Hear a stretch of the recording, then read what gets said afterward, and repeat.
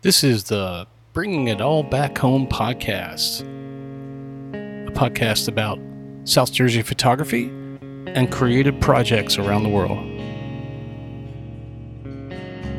My name's Charles, or Chuck, if you know me from high school. This podcast is titled Bringing It All Back Home.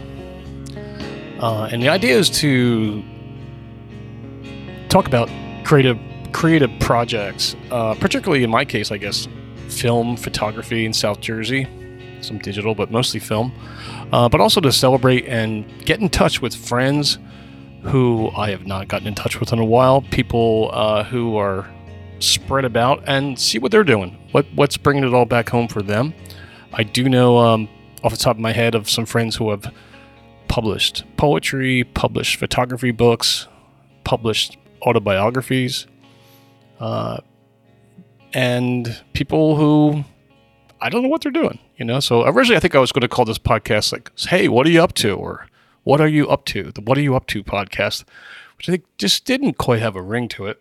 Although I still kind of think that's sort of the theme, going into a project or talking about what your projects are, finding out what you're up to. What is it that inspires you right now? Or not, it's okay not to always have an inspired project. It's not like it's an Apple campaign, or ad. But yeah, I kind of do want to see what people are up to. I do want to explore what the projects are that get you going. And I think the concept of bringing it all back home could be literal. Like in my case, I am back in the same town where I grew up, or bringing it all back home because it gets something you're working on is getting back to some core value that you like, or that you enjoy, or that makes sense to you, or I don't know, it reminds you of Bob Dylan, something. But anyway, I'm going to come back with the next segment, and this is the very, very first version of this podcast, so it's going to be a bit crumbly, and I'll be back after this break. Hey, thanks for coming back. If you are still there, this imaginary listening audience. So again, I'm Charles. This is the Bringing It All Back Home podcast. This is this next segment that kind of relates to what I've been doing and what I just worked on this week. Unusually involved week in terms of photography, in a good way, because I got to do two shoots pretty much 3 or 4 days apart. And the first one was kind of planned. A model who I've worked with before, named Emma, reached out and wanted to work again. And I had a spare day off in June that I had taken. So we set up for that. And then, of course, it had to be canceled because of one or two things, including just endless thunderstorms. We got hit with some amazing storms. So then the following Thursday, it looked good. I keep hitting the table, which is creating this sort of echoey sound. So sorry about that. I just don't know what to do with my hands. We got back together, or at least we attempted to get the shoot back together the following week, with the exception that it was an outdoor shoot, and we were aware that the temperatures were going into the 90s. Which is great if you're, practicing your soccer skills, or, training for a marathon or something, and you want to really test your heat endurance. But for a model who just got some great makeup done and, wants to do portrait shoots for almost 2 hours. Working in, I think it was about 93 heat, which didn't really back down, was quite a challenge. But we were both up to it, I think. And Emma did an amazing job, even though it was the kind of heat that would turn most people into just a ball of sweat. So it was incredible because even though we'd worked there before, again, we chose to work earlier in the day, really, really bright sunlight. But we found a spot I guess about halfway through the shoot, where we climbed up on one of the trains, and the train that Emma climbed on, hers had a bit of shade. So she was in the so-called open shade. And I was on another train that was connected to it, to hers, facing her, and I was in the sunlight, but that didn't matter. There was something about the way the light was filling, it was creating an incredible even softbox effect. Now, I mean, that's nothing new, in this, if it's bright out somewhere and you find shade, depending on where you are, you may get at least an even look. You're not going to get any harsh shadows, but there was just something extra about the way the light was coming in. I mean, I've taken a couple of shots before. When it comes to open shade, that was my favorite back at the pier. People would be on a cigarette break and they would be in an open shade. But there was something about the way the light was bouncing around here that seemed as if I had some gigantic, enormous softbox, because it was just so perfectly evenly lit. There were some of my favorite shots. It was a great experience, particularly, again, when it came to the lighting. And we also worked with some other interesting ways to shoot, we were using the, when you're out there, and I know most people who listen to this, if anyone's listening to this, maybe you haven't been out to this train station. I can assume that. It's a collection of historical trains that are not going anywhere, and some of them are in wonderfully horrible shape, just great rust and patina, and others are just a great retro, I guess 50s, 60s trains, or older, of course. But yeah, so you have these converging lines that you can work with any which way you turn, and we also did one where I was standing up on one of the trains, and Emma was out on the tracks and shooting sort of up, looking down, and that had some great perspective too. But yeah, my all-time favorites were when we had this open fill shade thingy that's going to be one of my favorites too. And again, I think I forgot to mention just a minute ago that it was giving porcelain look to her skin that was just terrific. It was just great. I don't know how to describe it very well, but again, that is the thing with the podcast, that I'm sort of talking about these shots instead of being able to show you. But I think I'll be able to post a link, perhaps, where you could see what the heck I'm talking about. And if you agree that there was some great lighting going on. The other thing I want to mention is going out to any shoot now, my first thought is, how can I bring my film cameras, and what kind of film am I going to bring? And I really definitely can see, if I keep this podcast going, where I am going to go into detail about my analog gear, and maybe for people who are looking to get into it for the first time, or people who just want to compare specs. But yeah, my go-to when it comes to the best quality photos, literally the best quality photos, is to take out my old Pentax 6.7, which is just a medium format camera gone crazy. It's just enormously, everything about it is sort of standard looking, but huge. So the lens is bigger, the body's bigger, and of course with medium format film, that is bigger. And the reason that is so wonderful for people looking to get back into film is, after you develop your film, you can scan medium format really, really well.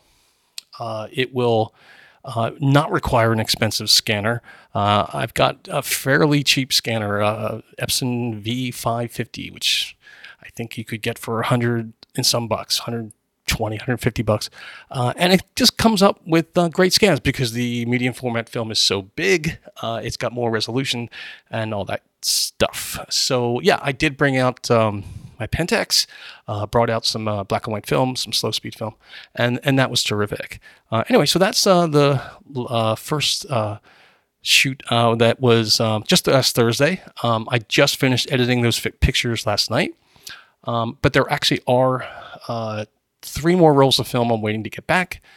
One slide film from Kodak, Ektachrome, which I haven't shot with in decades, and 2 more color slide films. I'm sorry, color films from Portra.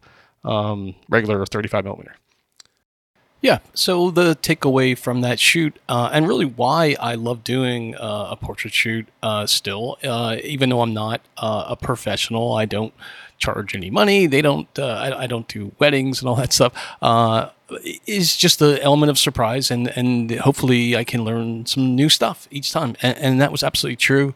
I was again kind of delightfully surprised about something so obvious when it comes to the lighting. Yeah, I think when it comes to getting inspired to work with your gear and to work with friends who want to model or why you want to take pictures in general is hopefully there is something that surprises you and keeps you wanting to get going and for this shoot. It definitely delivered in so many ways. There's a lot of favorites from that shoot on Thursday. Fast forward a couple of days. When it comes to the other type of photography I really enjoy, landscape is still my all-time favorite. And just about 4 or 5 years ago, I discovered the process of doing photography at night, the dark sky stuff, particularly working with trying to capture the Milky Way. I have an easily accessible moon calendar, which anybody can find and add to their phone, which just sort of shows you where you are. And I knew that the new moon, the moon that is the time of the lunar cycle, where the moon is not going to interfere with the dark sky. I knew that was coming up. July 2nd, and typically you have a little bracket time. So a couple days before, a couple days after that time, you're going to be guaranteed some dark skies with the condition that the weather cooperates, which is so rare. Really, really rare. I've found in my experience that when I look into shooting dark sky stuff in June or July or August, it's typically those days. Does that sound right? Where, it's going to be cloudy. It's going to be humid. It's going to be overcast. And the brightest days, they're when the moon is in full bloom, and it's ruining the dark sky. But yeah, everything was lined up. Everything was perfectly lined up. Dark skies galore. And that's where it gets interesting. When people ask, how do you do this stuff? How do you get to this photo that shows the Milky Way? Typically, the first question is the gear. What lenses are you using? What are your settings on your camera? That's the least important. Anyone's SLR can take this shot. Anybody with a relatively modern camera. So say any camera from at least 2013 or 14 to now, anything within the last 5 or 6 years can get these shots. It's not about the lens. It's not about the gear. It's about the lighting conditions and the weather. So how does that work? If you step outside right now, like today, it's July 2nd, great conditions tonight coming up. If you step outside, say around 11 o'clock, and you look straight up, or if you're lucky enough to be on the coast, look out to the ocean, you're definitely going to see some stars. Yeah, so it's clear, it's dark, there's no moon. You should be able to see some stars. The problem, which sounds so obvious though, is you don't really have a dark sky. So where you are, you're typically surrounded by just too many lights, the so-called light pollution dilemma. So when I got into this thing about 4 or 5 years ago, I noticed that some photographers, particularly a gentleman named Jack Fusco, Fusco, he's from South Jersey. You can look him up on Instagram. He took some killer shots from both Sea Isle, Avalon, even Cape May. So I went on a hunt, went out and tried to find what was anything relatively nearby, anything within 30, 40, 50-minute drive, where it was darker, where I could start seeing the sky and really see the stars. And I found the easiest place was a little stretch in Sea Isle City, where it was incredible. It really is remarkable because it's obviously unplanned. I don't think any of the city engineers or people that decide on how many lights to include on the roads or the houses. There's just this little stretch, and it's very, very small, where for some reason, once you park your car, get over the dunes, and look up in the sky, you've got a dark sky that's completely different than anything you're going to see if you were in Ocean City, if you were in Margate, Ventnor, and of course Atlantic City, where there's just so much light, you're not going to see anything. So yeah, so really the first step, if you want to do dark sky photography, is get to a location that's not overwhelmed with floodlights, street lights, and it is kind of remarkable in the sense that on some of the roads leading off the island here, particularly the Longport to Summers Point Road, there's a couple of amazing opportunities for Milky Way stuff, and if it was just down to a single floodlight, if that one floodlight was gone, you would probably be able to shoot right off the island here. But no, somebody decided they needed to keep a really, really strong light protecting their abandoned boats or something. So anyway, I found out that it looked like the conditions were on. As soon as I left work on Sunday, I knew I had to get home and get ready for the shoot. So what does that entail? Pretty much getting everything ready to go. So when you do step out onto the beach, you're not futzing around, So that's like setting up the camera to. I like to go to manual, of course, ISO 3200, 20-second exposure. And getting my little remote shutter thingy ready, making sure everything's working, making sure your batteries are good, making sure you still have your camera card in there, all this stupid stuff you could forget, which people can, including myself, forget. So then, I drive relatively short distance down to Sea Isle, get out of my car, grab my bag, grab my tripod, walk up to the dunes, look up. It just looks gorgeous, absolutely gorgeous. You're suddenly back in the stars, seeing so many stars again. And yeah, with the naked eye, you can start seeing the curve, the arc of the Milky Way. Kind of hard to describe, but your eyes, as they adjust to the darkness, will start making out a little bit of a whitish curve, a whitish arc, whereas you're not literally seeing the gases with your naked eye, at least not down here in Jersey, which I've been told you can see in other locations where you have a perfect dark sky. And the first test, or the first trick, is to get your focus right.